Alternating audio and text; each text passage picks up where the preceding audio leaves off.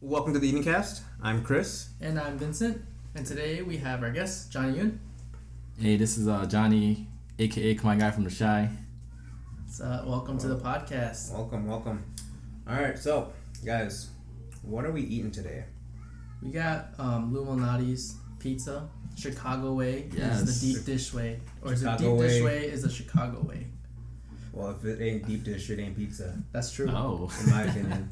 Sorry, New Yorkers. Sorry, everyone else. No offense. I can't even eat the pizza, man. It's gluten. I'm gluten free and dairy free. So Vince, because you are gluten free or you're gluten intolerant and dairy intolerant. Oh yes. What are you eating? I just have a chicken salad. A chicken salad. It's so boring. It's okay. I can smell the pizza though. I can eat off of that. He's gonna be salivating the entire. Yeah, screw you. Soak in the aroma. Yeah. It's all good. All right, so yeah, for those that don't know, Chicago is well known for their deep dish pizza. Unlike New York style pizza, which is very thin, big, and delicious, or even I don't know other pizzas. Just like I'm sorry, man, my pizza knowledge is really small. I mean, I think normal pizza is just thin crust, and then deep dish is it's literally just a pizza pie. Yep, it's a pie. Yeah, but I mean, it's from Chicago and we're proud of it, so let's go. Let the hate come in, dude. I don't mind. Yeah. I love deep dish. But dig in, But to each their own. Yes. All right, Have to grab a slice of go this ahead and grab one. pizza. If you need to use a knife, Wow. definitely use a knife. Yes. Cut a slice up for you. Oh wow, it's already pre-cut. Yeah, pre-cut. Yeah. Nice. I didn't want to go through the hassle of cutting it, so I got it pre-cut. But it might not be cut all the way, so you never know. You never know. I mean, the Illuminati take care of their people. That's right. Look at There that. we go. Yes. Perfect. Oh yeah, it comes right Oh out. my god, dude, that looks so juicy. Oh my I god. freaking hate you guys. I wish smell-o-vision was a thing. You know Man, what everyone's saying. You know, smell-o-vision. Oh my. Because this is Like- good. you can you can see like the cheese, you know, like being pulled off from the pizza. First bite, It's just amazing. melting. Yeah. Oh, first look at this greenery. So much green, dude. Vincent, that salad looks delicious. Hey man. All right. So, Johnny, tell us a little bit about yourself, right? Like, what do you do? Where are you from? And how did you get to where you are now? All right. So I was born and raised in Chicago, in Uptown. Particularly, I grew up on Ainsley and Kenmore. Yeah. Which is like a block away from Argyle. So Argyle. Just south of Argyle. Yeah, south of Argyle. And for our listener who's not familiar with Argyle, Argyle is like this strip, a business strip where there's like, you know, Asian restaurants, Asian, you know, businesses, merch store, cafes, supermarket. So it's like a little Asia town, and it went through a lot of phases. It started out as like a new Chinatown because our original Chinatown, our current Chinatown, which has its history, is currently in the south side. But this new Chinatown that popped up, it came after the old Chinatown. So at one point they used to call it New Chinatown. It's pretty much a place for Asian businesses and also just rich with Asian culture. So that's Argyle. Just to reiterate, Uptown is not Chinatown. Chinatown is in the south side of Chicago. That's Chinatown. This area, very diverse Asian community. A lot of Cambodians, Viets, Chinese, Laos, and everything else in between. Argyle, or the people from Argyle, like, is it true in the history they got kicked out from Old Chinatown? I wouldn't say that they got kicked out. I wouldn't say kicked out. I would say it was just like a community, right, of Asian, the Asians that didn't identify, that were not, obviously Chinese, right? They're trying to find their own community, right? Yeah. And I feel like that's how they kind of settled in Uptown. So it just over time, people, when they were coming over from from Asia, they came to Chicago and kind of just settled in Chicago. Yeah. You know, I feel like that's just what happened. And then when they settled in Chicago, they're trying to find a community, and decided to choose Uptown. How did it start? I actually do not know, but it'd be a really good history lesson. Yeah, I mean, you can read that up. I read it in an article online. This guy, he saw the opportunity to create that space or that area to become what it is now with Asian businesses. Before it was just like empty vacant buildings, like it's an apartment building, but like the first level was just vacant buildings that there was no business or anything. So I gotta find a picture. Yeah. But because I have a picture from back then, I think from like the 80s. When my parents first when I came into the area. Yeah, it was just empty lots, right? Like the parking lot that on Winthrop. Yeah. That was before it was even a parking lot, right? Like we all know, like up to now, it's like it was an empty lot, right? It was like just dirt, nothing there. Oh yeah. So back to my biography. Pretty much grew up near Argyle, which exposed me to like the Asian community. Well, like Chris was saying, my parents came in like the 80s, a time where we came because of like the war that was in Cambodia. The war ended when we came, but so my parents, so a little history of Cambodia. So Cambodia was going through I guess it was like going through war where people had to escape the war. From 1975 to 1979, there was like a communist regime that took over the country, so people fled for their lives. And then my parents fled to Thailand and stayed at the refugee border, the refugee camp at the Thailand border. So they stayed there for a while, waited for sponsorship to come to America because their homes were destroyed. They didn't have anything to go back to after the war ended in 1979. So they just stayed in the camp for like a couple years. And the next thing you know, they got sponsored, and then we ended up here in America. I was actually born here a year after they came, so I didn't go through, I didn't have to go through like immigration or trying to get my green card or anything like that. I was just born a U.S. citizen.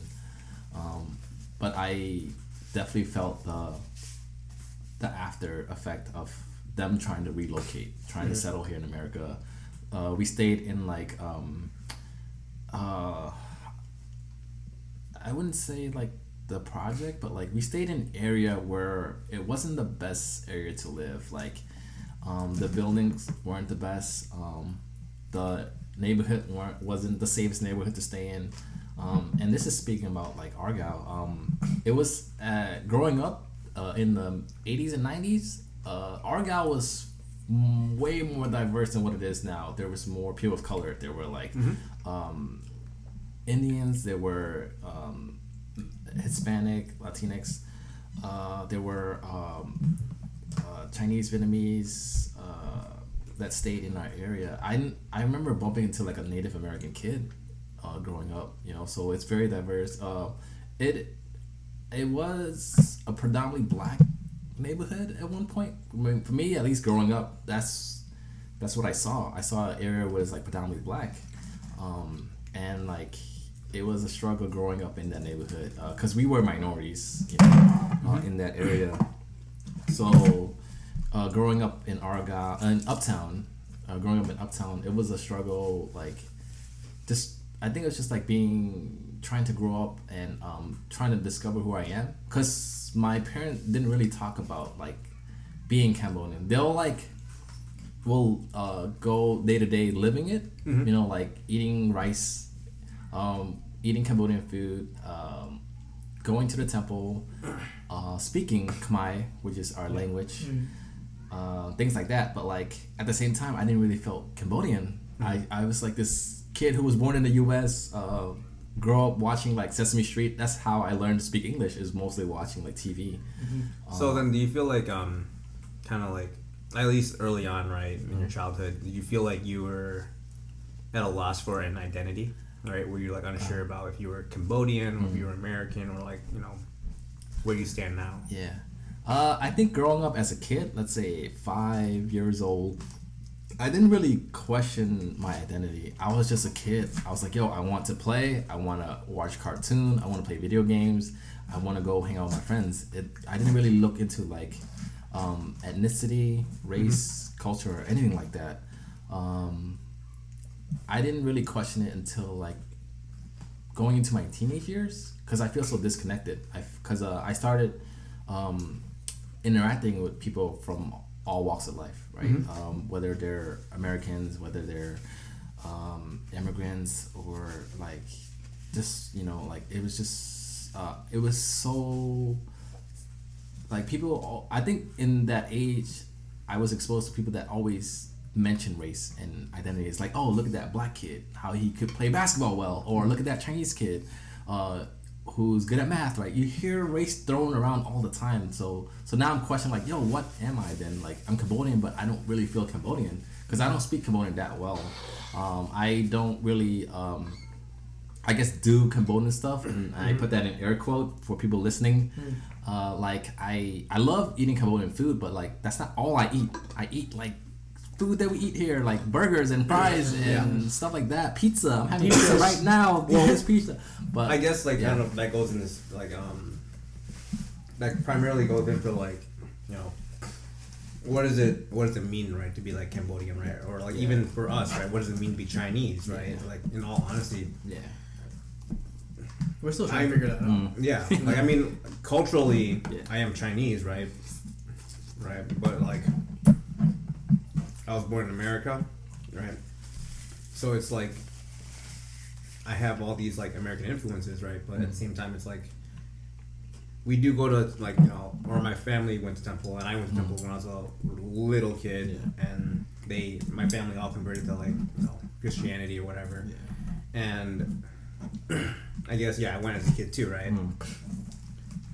You know, it's and from there also like going to like just paying your respects, right, at the cemetery, right, to your ancestors, you know, your grandparents, your great grandparents, and stuff like that. We did all that stuff, right? We went there to pray. We burned the Asian stuff, right? Like we burned incense, we burned paper money, we burned literally like cardboard everything, like a cardboard house, a cardboard suit, a cardboard like phone, right? It's like, oh yeah, you know, they're gonna have everything. Just like in the farewell movie, you saw them burning like the iPad. It was like a cardboard full of different pictures. And like, spoiler! Actually, shoot! Don't. But for those that didn't watch it yet, it's a really good movie. Yes, definitely. Farewell, starring Awkwafina, written by Lulu Wang. Yes, definitely check it out when you get the chance. True story. I got a true story. If you watch it, true story.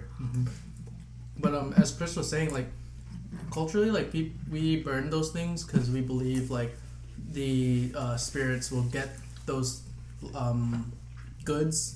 In the other realm, afterlife. In the afterlife, And when they're living there, it's to help. It's like creature comforts, right, of life. It's to kind of help them stay up to date with technology and whatnot, and kind of live a more comfortable life, right? That's kind of like what I would say a lot of Asian communities actually, like Asian in a broad spectrum, right? Like Chinese, Viet, Cambodian, Thai, and whatnot. They have that kind of sense, right? I don't know. Do you guys have that same thing? We the same. We have an offering. I don't think I've seen us like burn stuff, but we'll put like fruit and stuff. Oh yeah, that at the altar. I think a lot of Asian. I mean, a lot of not just Asian, but like a lot of culture does that. They have offerings to their ancestor. Man, when I die, give me pizza. I think I can eat it in the afterlife. You want me to give you a pizza when you die? Yeah. Homie, I think I'm gonna die before you. Shit. Who's the one eating this stuff right now, man? You are, true. I'm being healthy right now. You're eating a salad with chicken. So then when you pass away, I'll give you salad. Why would you do that? I'm looking out for you. But I'm already dead. That makes no sense. Maybe just give me everything. Bring it back to life. Yeah, right? Maybe. But yeah. How large is the Cambodian community in Chicago? I don't know. It's hard to tell. Like, was it just like a lot of you guys, or kind of like a smaller group? I could say growing up, I saw a lot of Cambodian.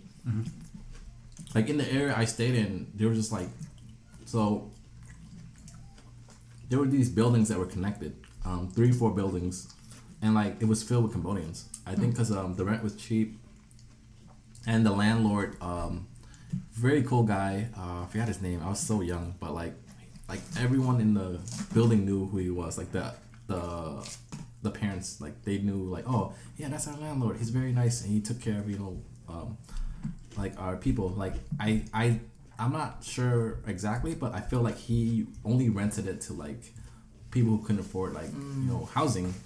So that's a lot of Cambodians that ended up staying there. Plus back then rent was a lot lower in Uptown. Oh, yeah. We were paying like $450 for a 3-bedroom. I miss those days. Yeah, that was Uptown rent. For y'all. Can we just go? Can we just rewind like right? Inflation back to like when it was. You said 350? Like 450 for a 3-bedroom. Yeah. Remember 4 bags of chips were 25 cents each. Yeah, it was something. You know what I need though? Like in all honesty, like this is probably my Chicago side kicking out of me right now. I have not had like Vintner's Crunchy Curls in the longest time. Is that the nugget thing? No. Bag? It's the fries, right? Yeah, it's kind of like Flame Hot Cheetos, but like way hotter and way cheesier. In the red bag. Yeah. In the red Yellow bag. Red. Oh, red. Sorry. I haven't had it in so long, and I've been trying to recently. I've been trying to find like where you can buy them. Oh, I'm thinking about fries. Yeah, think about fries. The yellow bag fries. Yeah, that's also fire. Yeah, you just don't see those. Wait, is that even around anymore? The fries? I think it's still around. The fries. But I know Vintner is still around, because I don't know if they're still making like these Crunchy Curls, man. Cause like, dude, that's the shit. Yeah, it was. Vintners, where you at? Sponsor us, please. Speaking of which, so Johnny, tell us a little bit about your. I know you're part of the Asian Creatives Network. Is that right? Did I say it right? No. CAN. Chicago Asian Network. Yeah. I was thinking of the page. So Chicago Asian Network, what are you trying to do with that? How did you find your opportunity? Yeah, what are they about? That's your platform. Oh, sorry, listen, I'm chewing. That's why I'm taking a while to. A little bit of ASMR here. With the chewing. Some listeners like that. They like that crunch. They like that crunch. Well, he's got the crunch. We got the. Yeah. The chewiness. The gum. So Chicago Asian Network is it's a company here in Chicago that aims to provide like a platform. Well, not like a platform. We aim to provide a platform for the community, providing like resources, and that's through our connections, our connection with like companies and stuff like that, people that are sponsors that would sponsor like events or community organization and whatnot. So we aim to use that connection and share that with the community, whether it's for cultural events or for education. We aim to do that, but also capturing the Asian community in Chicago, which when I say capture, it's like telling stories of like restaurants owner or artist, musician, other stories that you probably wouldn't be exposed to due to like them keeping low profile, or when they keep low profile, I feel like at times it's an honorable thing, because these are humble people that are just doing it because of their passion. But we aim to do that. We aim to like share with the world the story of Asians in Chicago. And my role at Chicago Asian Network is I am the social media manager, because I think so I recently joined the team, I think because the story on how I joined the team is the founder, Laki, he saw what I was doing on social media. So I, post stuff on my Instagram, Facebook. I would just post stuff about me going around Chicago, like eating at certain places, being at certain community events, or also just like fun stuff like at concerts and whatnot. So he saw that. He's like, yo, we could really use you on our team for someone. We could really use someone who's all about like community, but also knowing how to like be out there and show people how to have a good time, right? So, and that's how, you know, and for me, it was an honor to have an organization, you know, ask me to be part of the team, because Chicago Asian Network's been around for a long time. I believe like 10 years, just, you know, doing what they do. Yeah, they've been around for a while. And just capturing, you know, they've been capturing like Asian, you know, in news for a while. And I think, you know, like for me, it's like, yo, it's something that I already do for fun. Like being on my social media, being on my Instagram and things like that. It's like, yo, why not, you know, share my talent and skill with an org that, you know, has a great vision of like, you know, uplifting the community. Mm-hmm. So yeah, that's my part. But I think for me, I would love to see Chicago Asian Network offer another form of medium of sharing news, because currently we post stuff on our Instagram and Facebook, like sharing events and stuff like that. And we also on our website at chicagoasiannetwork.com, we have articles and posts where we, you know, like write up about like, you know, people in the community, events in the community, things like that. It's still only one form of medium. Like I think articles are legit still. Like I still believe it's a great source, right, to read stuff. But at the same time, for me, I've always been about video. Like I love, you know, recording. I love editing. I just love capturing moments through motion picture. Right. So that's why I was like, yo, let's add something to our work. So that's why I proposed to Chicago Asian Network, like, let's step it up. Mm-hmm. So now we're in the process of like setting up our video studio at our headquarters. We have an office here in Chicago. It's just an empty space right now, but hopefully we'll look into like funding, so that way we can get like equipment and costs of operation, you know, running the lights and people working the camera and whatnot, things like that. So hopefully we'll have the studio up and running, so that way we can capture these stories with footage and film and have people, you know, like interview folks. The same thing we do at the Eating Cast, right? That's right. And we'll definitely put them on, you know, we'll definitely put you guys on. But it's all about like giving back to the community. Yeah. Sharing these stories, and hopefully it inspires others to tell their story. Yeah. So if we backtrack a little bit, like kind of like going back to how you were talking about you know, the older Asian groups, right? Like the ones that kind of are the ones that had these restaurants, that had these businesses, you know, in Chicago, right, in Uptown. I'm kind of hearing their story. It's actually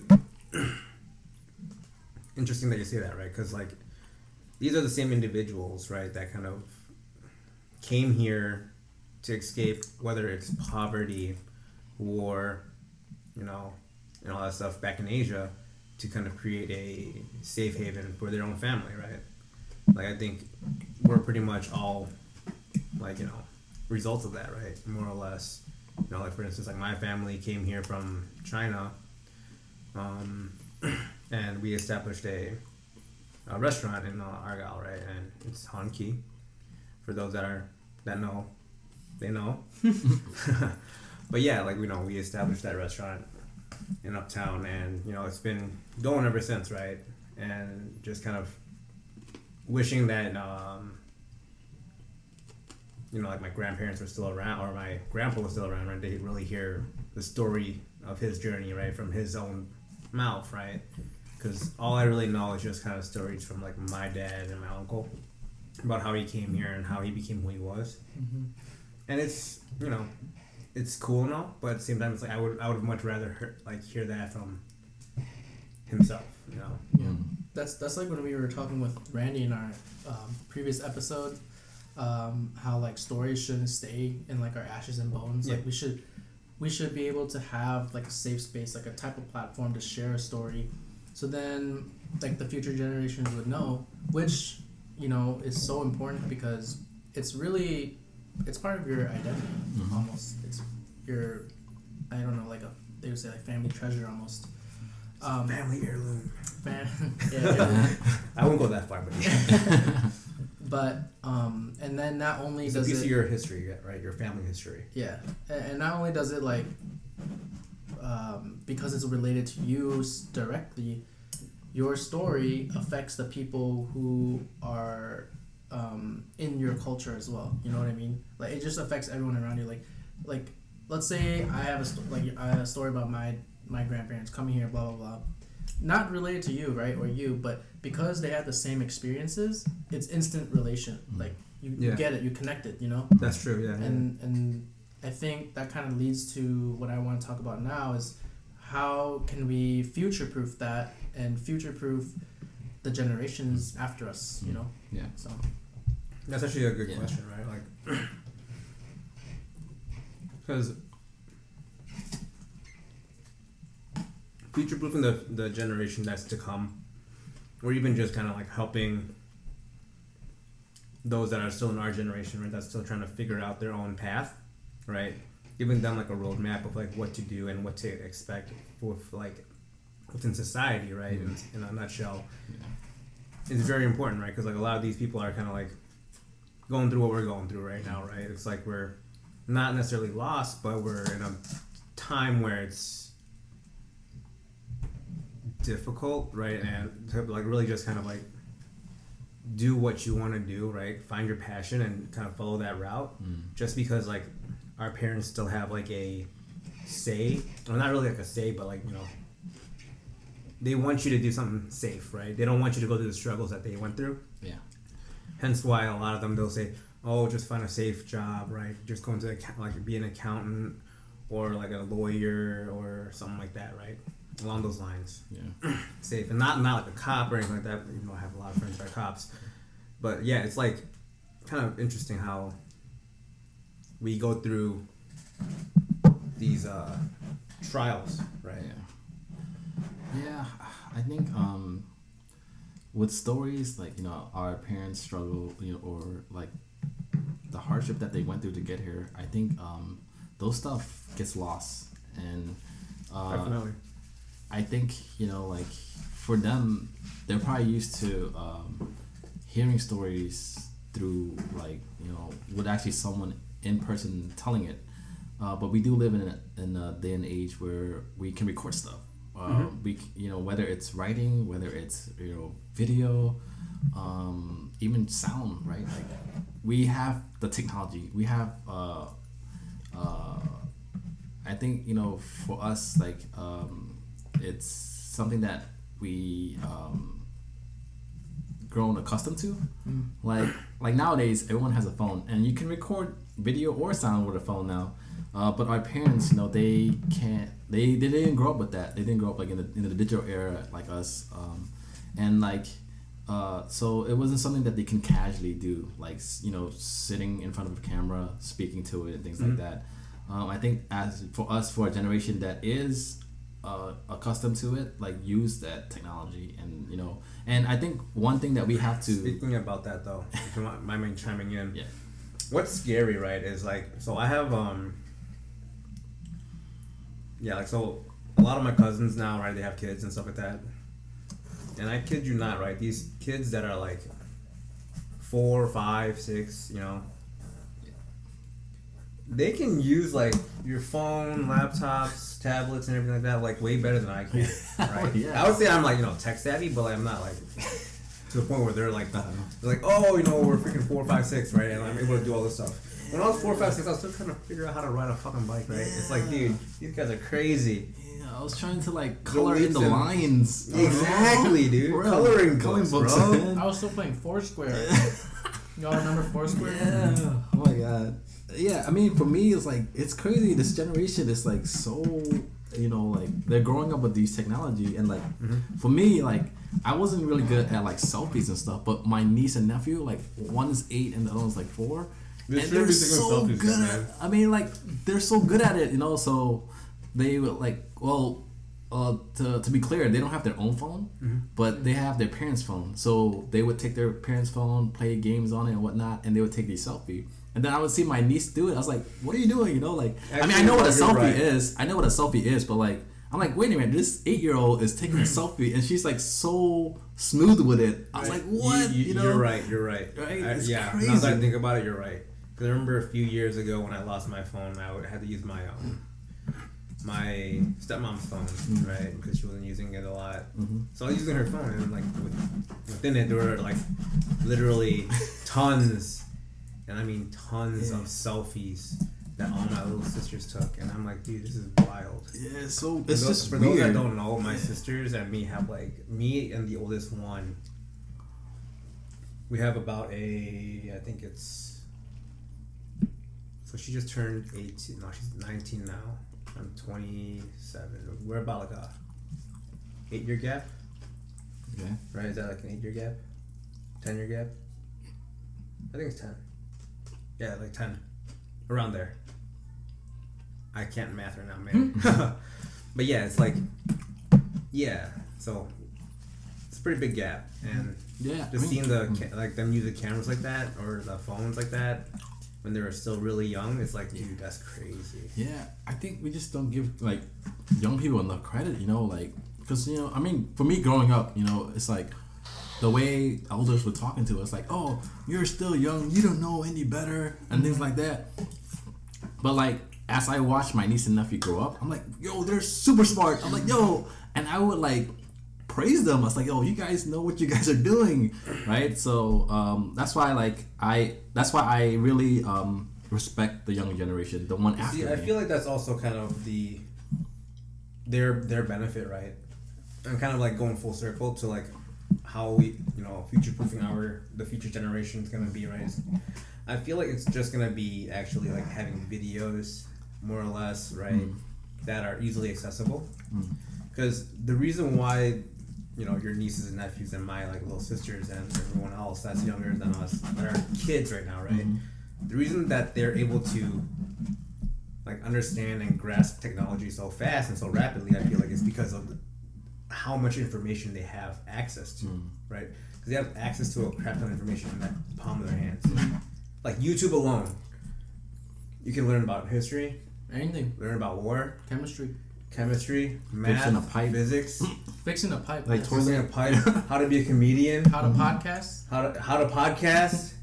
That's not where we did it. How to cook certain food. But exactly. How to cook certain foods, right? And even like just digital arts, right? Understanding how to video edit, how to photo edit, and all that stuff, right? Like all these tools are there at their fingertips, and they're the ones that are really using it to its full potential. Which is why I feel like the internet, right, the access to all this information for the future generation, right, is like it's literally in their hands, and the future of like universities. I'm not saying it's gonna happen, right, but like it's just my own prediction. Like the futures of like universities are gonna like kind of go down the shitter, right? Because if you have access to all this information, granted, people are gonna be posting fake information and stuff like that, but more or less, you're gonna find the real stuff. Yeah. You have so much time. Yeah. Chemistry can only go one way and one way only. Yeah. At least that we know about. Yeah. Same with physics. Yeah. And math. And also like the old heads now too, like in the social media realm, like they have everything all set and they're like on the new and better things for themselves, like for their own companies, whatever, right? Like, and then now because their stuff's already up there, the new kids, like you mentioned, Chris, like they're learning how to use it, and then the new wave of kids are coming on down the block, and so because of them, we kind of need to praise them more, or even like us, we need to be praised more and rely on us to carry that platform, because I feel like if we don't do it, no one else will, or even if they are doing it, I mean, the more if the we merrier. don't do it, someone else is gonna do it. Well, that too, but like the more the merrier too, Yeah, definitely. Yeah. And if either let's say we're group A and then group B is doing it. If group B blows up and we don't, at least they blew up and they're carrying the torch. And then if we come, it doesn't even matter where we come second or not. Like, It's just also like about keeping up with the time too. Yeah. Like technology is always advancing, and if you don't move with it, you're you're gonna be behind, and you're not gonna be up to date on what's happening too. I agree. Just receiving information, like people receive information differently now. Before it was the newspaper, right? You gotta read, like before newspaper were like a brick high, like so thick, right? I'm exaggerating, but like, Kids but now it's like boxes, extra, read all about it. There used to be so many pages, but now like if you look at like the Sun Time, I don't know if they're still around, They're like still Tribune around. and stuff like that. Yeah.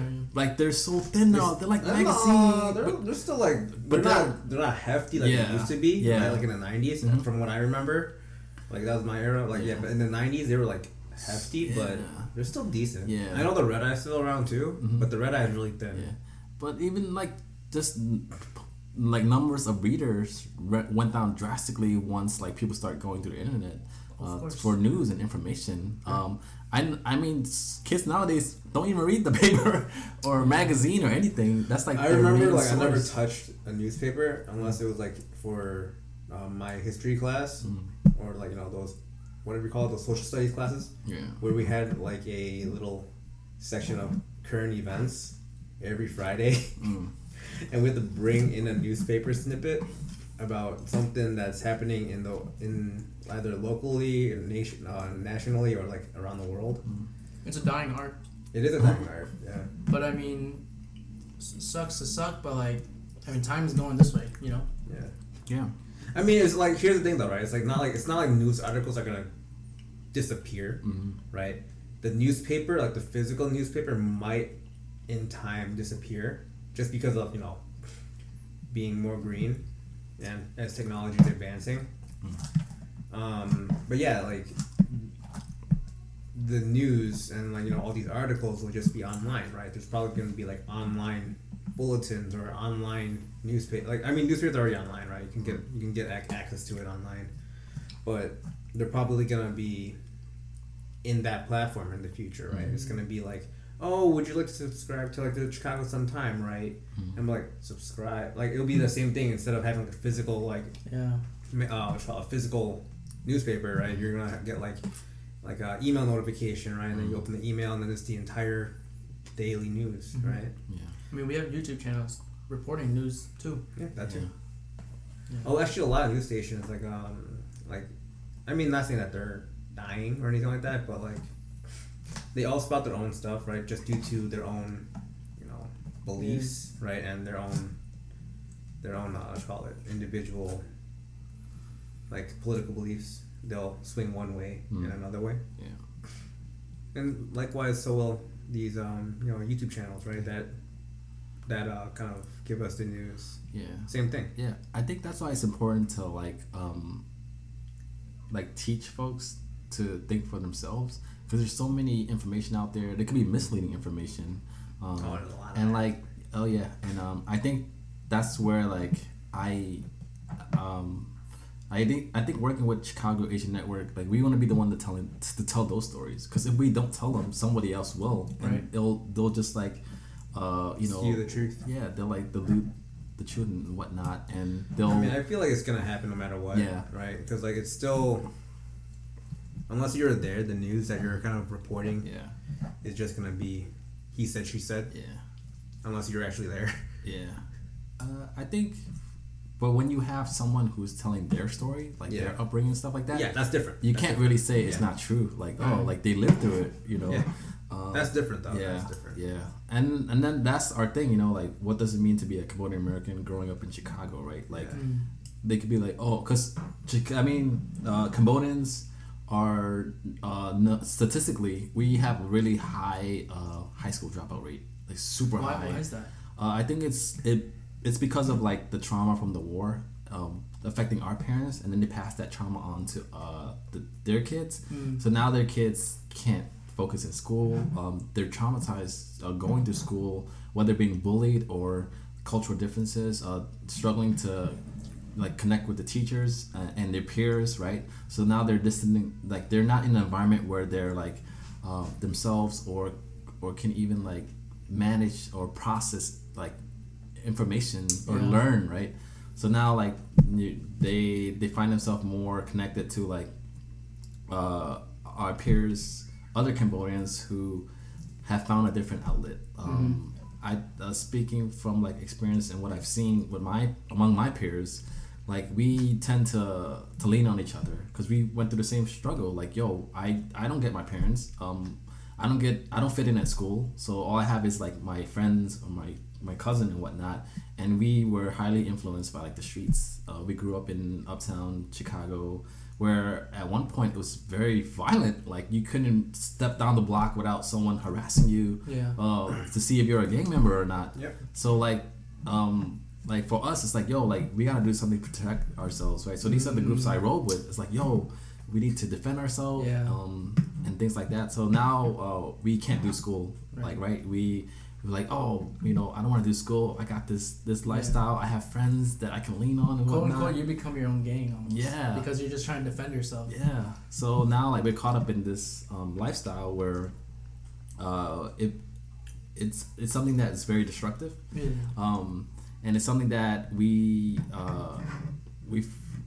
find that it's shaping our identity. It's like, yo, this is the life I'm gonna be. This is who I am and whatnot. So now, like, we don't want to go to school. We want to just live life as it is and whatnot. So, I mean, I can't speak for all Cambodians who drop out of high school. I don't know their story, but at the same time, I do know, for me at least, the mental state that I went through. I finished high school. I went to college, but I struggled in high school. Like, I couldn't. I love to read. I can do the assignment and things like that, but it's just like emotionally I can't be in that space surrounding, with other people, dealing with like social norm, like going to prom or asking a girl out on a date, right? Those are stuff that I was struggling with, so I couldn't be in that environment, like in the school environment. Mm-hmm. So, but I felt comfortable among my peers, right? Kicking back on the porch or getting high, outside, things like that, right? So that became our lifestyle. So now it's like, oh, I don't want to do school now. But like school was always like something that our parents push us to do, because they in their mind it's like, yo, this is the way to get out of the ghetto, out of the hood.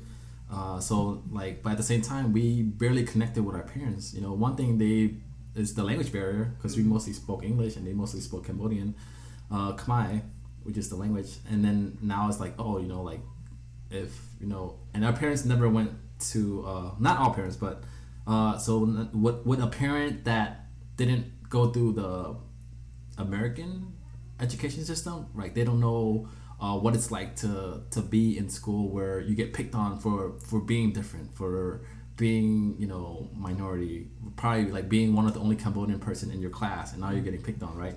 Being bullied, and then so now it's like, oh, like. So to them it's just like, do school, like why are you causing us trouble and things like that. Yeah, so like the peer pressure of like honoring your family, right? That drove us away. It's like, yo, I can't live up to it, and then they ended up like dropping out. So what kind of like, so earlier you said trauma, the parents would bring trauma to their children as well. Mm-hmm. What kind of trauma was that? Like I know like from the war, right? Or the violence over there. Mm-hmm. But what specifically did they bring home? I think so growing up, my mom would tell a story about like her surviving the war, living in the concentration camp, and also surviving like the jungle where they had to escape from like the military and whatnot. And my mom definitely saw like people dying, even children dying. My mom talks about it, like like children getting sick, elders getting sick. Or like she wasn't like into details, but like she would talk about like people being killed and stuff, and she's witnessed it, like, and she was young, she was like a teenager seeing all this. That does a lot, and that's traumatic as heck for a teenager to see, right? So my mom would like have episodes sometimes at home, like growing up. I remember like, and I'm not trying to, I love my mom, I'm not trying to like accuse her of like anything, or wrongdoing or whatnot. But like, I feel like at times where my mom would like take out anger on me as a kid, like. So here's the thing: it's like that's just like a microaggression. I think one thing like within the Asian community that we do definitely lack an understanding in is actually mental health, because a lot of these individuals, right? A lot of the older generation, that came here, that fought in the wars, that were kids that survived horrendous, episodes, right? Like, for instance, like your mother, right, who was in a concentration camp, survived the war, was moved from one camp to another camp, watching friends, family die. What they don't, I mean, it's not saying that they don't understand it. It's just like going through these traumatic events as a kid, or even just as a human being, right? They affect your mental health to the point where it can break you, right? More or less. And nowadays we're more aware of it, but the thing is, the older generation like them, they don't understand that. So what they carry and what they see as like mental, like just like, you know, just individual solitude, or just like being strong, right? And they have to save face and be strong for their family. It's not a weakness, you know. It's like, it's a trauma. You know, everyone suffers from some type of traumatic trauma, especially them. You know, surviving these situations and then coming here to kind of like America, or even like, you know, elsewhere, right, to escape and learn a new language, right, to create a new home for your family, or your family to be.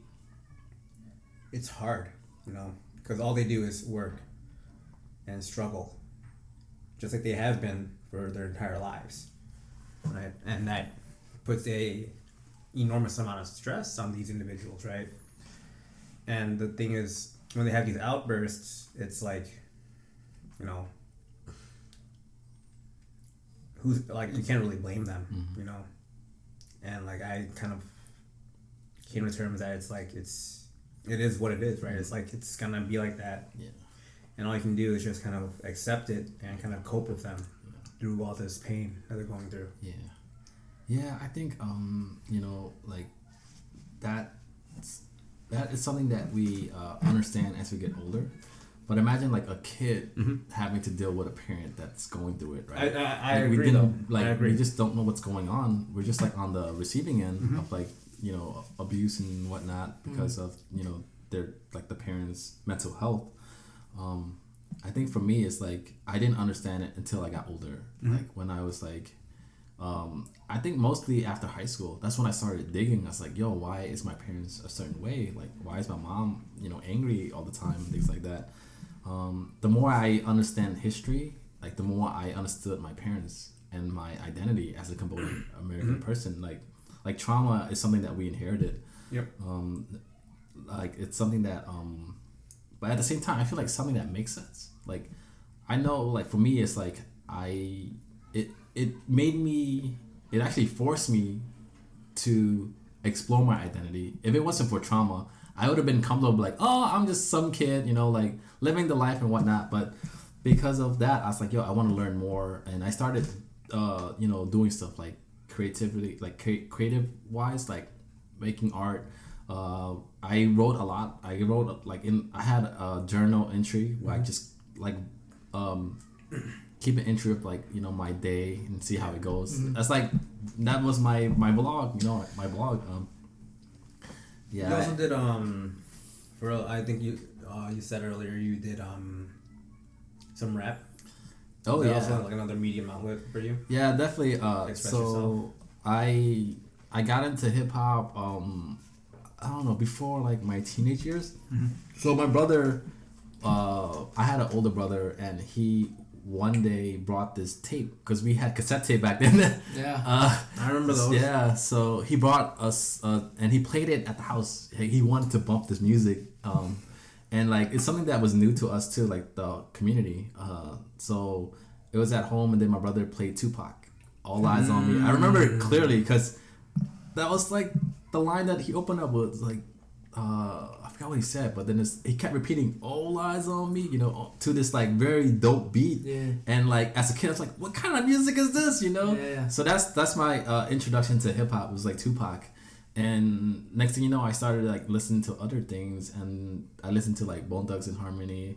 I was also in like the era where like hip hop became flashy with like Puff Daddy, who is now P Diddy, Mace, you know, his partner. And then there's, you know, Exposed. I think even TLC had a little hip hop in them, you know, Left Eye with the flow, right? Yep. So like that's when I was like, yo, this is something that I like. I like the sound. I like how they are doing these things with words. You know, they had bars. Yeah. And I was like, yo, that's dope how they, you know, create music like that. So that's when I picked up the sound of hip hop at a young age, but I didn't start writing until I was like in my teenage years. That's when I was going through a lot of struggle. So So just to bring it back just a little bit, when I play Tupac songs, I would like rap with him. It's like, yo. So I was learning how to spit now, and Tupac was my teacher, right? So he's teaching me how to rap.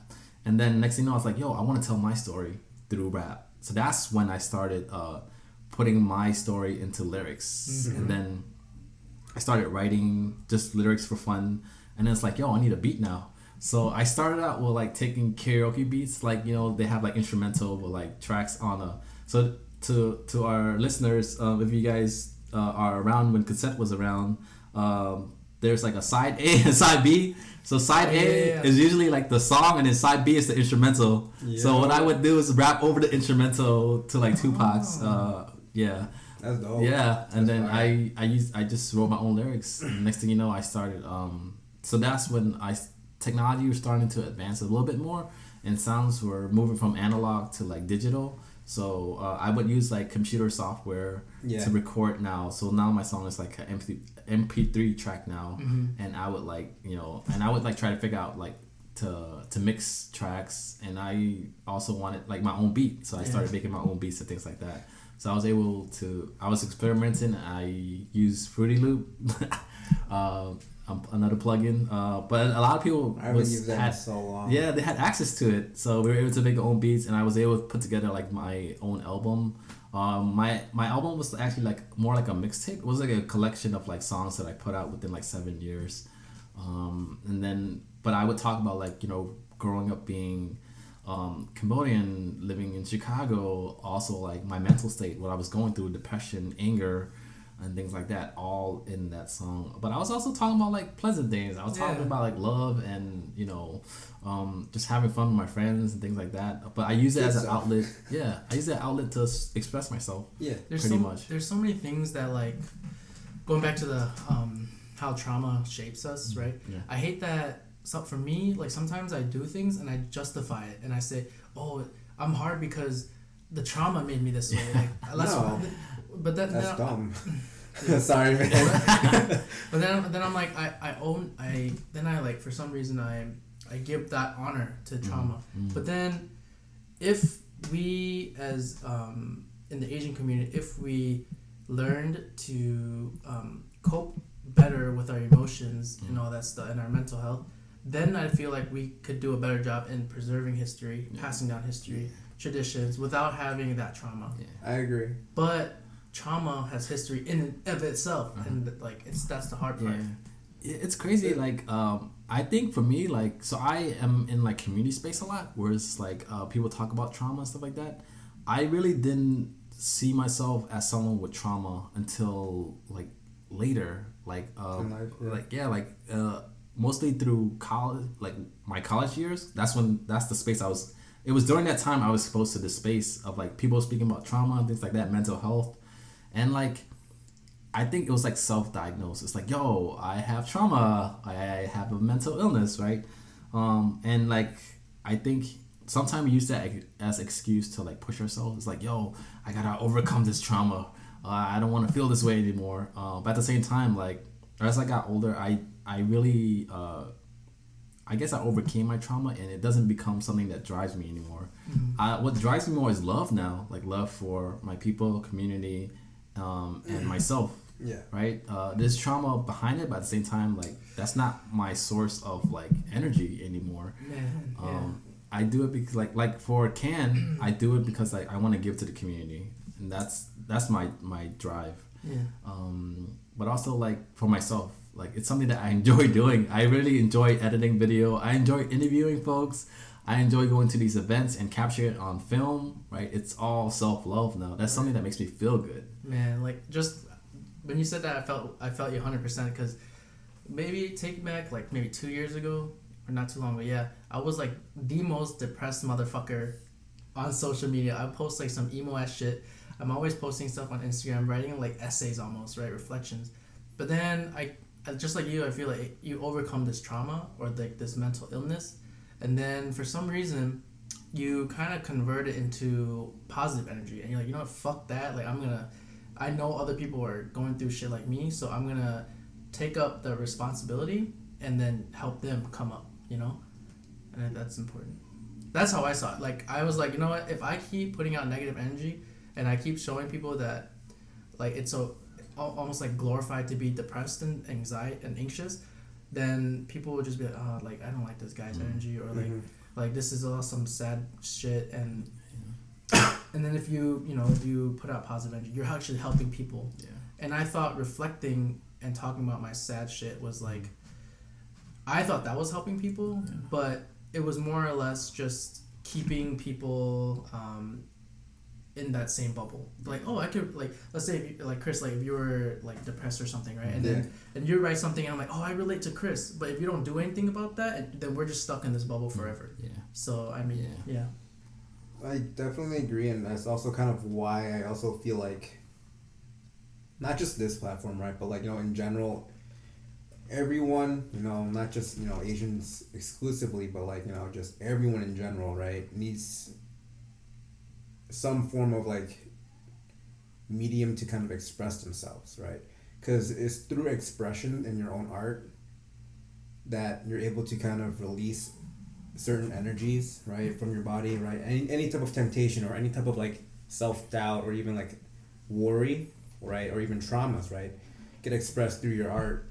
And it's through that art that kind of, like, carries wholeheartedly, right, like, you through this journey, right? Because you're able to see your traumas in, like, whether it's like a visual image, right, if you're a painter or a videographer or like an animator, or you're through lyrics and rhymes if you're like, if you're a spoken poet, or even just through, like, your own, if you're like an engineer, right, or if you're like good into coding, right, you're making like some type of program, right, then you're able to see your traumas and your kind of self-doubts and everything that's kind of holding you back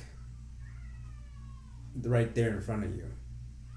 And I feel like that's a good way to kind of, like, get that anger, sadness, pain out of you, right? It's really something that's, I feel like, the younger generation and even those, right, that are our age and older, everyone in general, like, needs to understand that.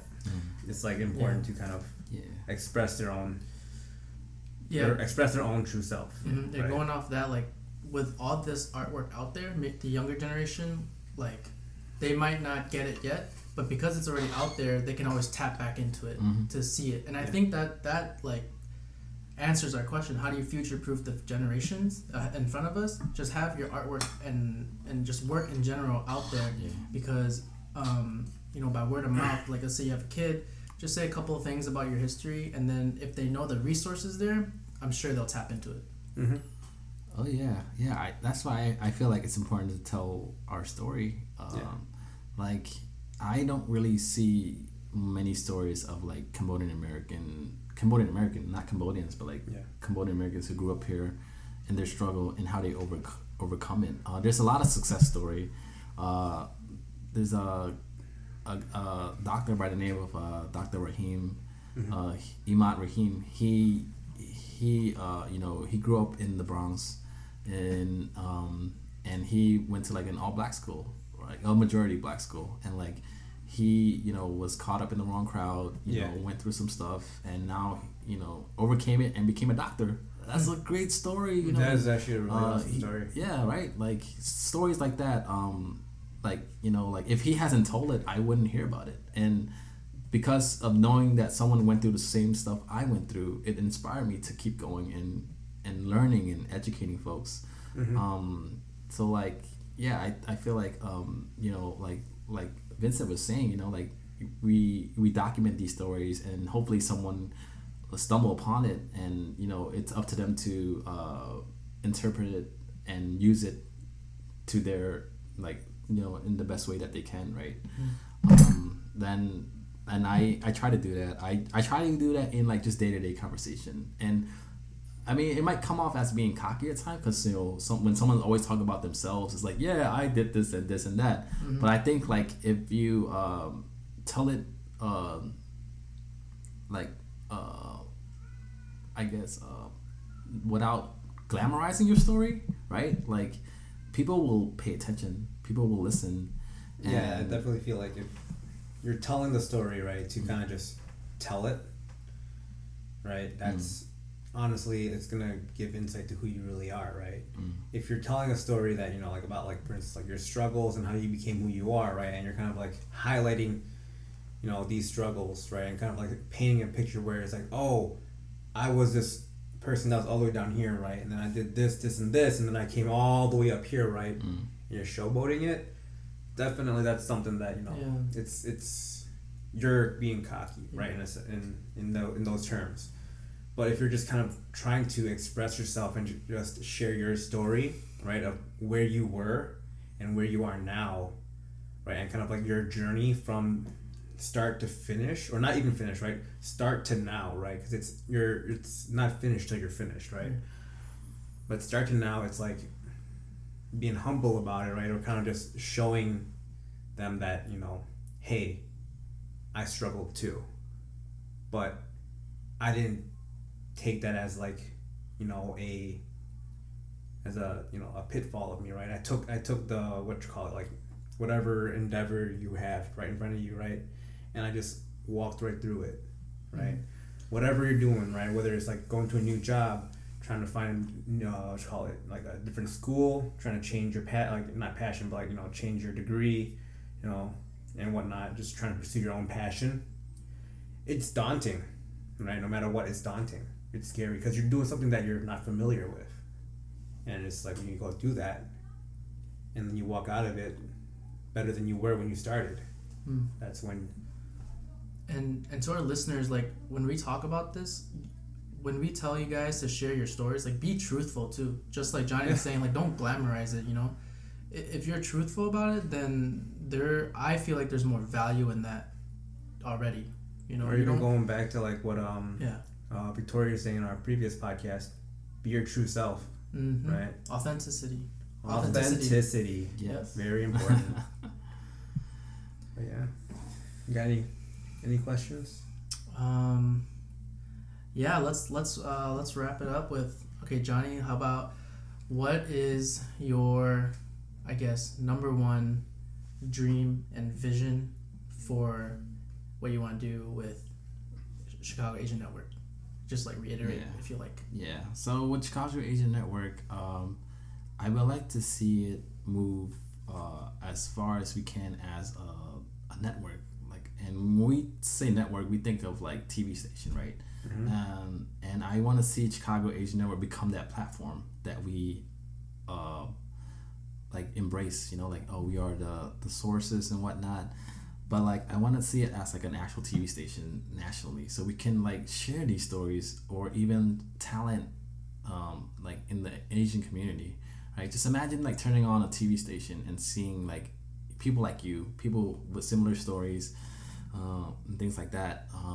And that's what I envision happening for Chicago Asian Network, is having a TV station on a national level where we can, you know, share these stories.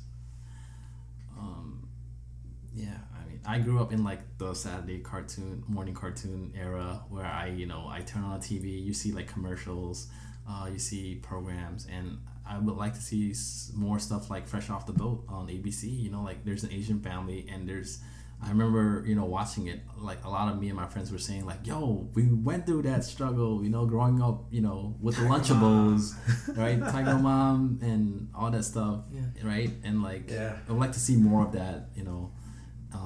Actually, what's that? Crap! I feel so bad for forgetting, but I know Aquafina is doing a TV show. Is she? Yes, with the title Aquafina. Yeah. Oh, yeah. I didn't know that. Yeah. That's sick. Yeah. Yo, Aquafina, if you're listening, when are you coming on to our podcast, man? Yo, hit us up when you're in Chicago. Yeah, hit us up. I wish. We got you. I wish. But yeah, I think we're in a time where Asian are really stepping up our game. You got, like, Crazy Rich Asian, but before that, there's the Joy Luck Club. You know, like, that was, like, the Asian American movie. Asian American movie. Yeah. That was the Asian American movie. Yeah, people was like, yo. And in all honesty, a lot of people, like, I don't mean it in a bad way, but a lot of people, like, kind of use that as their baseline of what, that's what an Asian American is supposed to be, but in reality it's not. You know, Yeah. it's like it was a lot more than that. You know, Yeah. But a lot of us have our own struggles and our own efforts. But representation matters. That's right. You know? That's right. And overall, like ultimately, like what we're all saying, if no one else is gonna do it, you know, then we should do it. We have the capability, and there's a lot of potential in what we're doing, and it's all in the step in the right direction. And I think we're all doing a great job, you know, doing what we're doing. So, other creatives out there listening, like, just keep doing you. As Chris said, too, be truthful, authentic, and, you know, just keep making good shit, you know, for the community. That's what it's all about. Yeah. Community, man. Yeah. Community. And then, Johnny, do you have any shameless plugs you want to put out there? Instagram handles. If you are interested more about my life, you can follow me at Khmer Guy from the Shy on Instagram. And Khmer is another word for Cambodian. So when I say Khmer, a lot of people are confused. It's like my guy from the Shy. No, it's Khmer. It's Khmer Guy from the Shy. And that's another thing. Some people say Chi. You know, but being from Chicago, CHI, we say Shy. Shy. Yeah. So Khmer Guy from the Shy. But also like follow Chicago Asian Network, also on Instagram. And we also have like a website if you want to see more articles of where we highlight Asian and the Asian community here in Chicago. But I just say tell your story, whether it's through your social media or any other form of outlet, artistically or formally. Do it, because no one else is gonna tell your story better than you do. Yep. And then one last time, I'd always do this at the end of the podcast, but we are on Apple Podcasts, so hit us up there, as well as follow us on Spotify and Instagram at The Eating Cast. That's TheEatingCast, The Eating Cast. And thank you guys for listening. And thank you for dining with us. And we'll see you on the next one. Bye. Take care.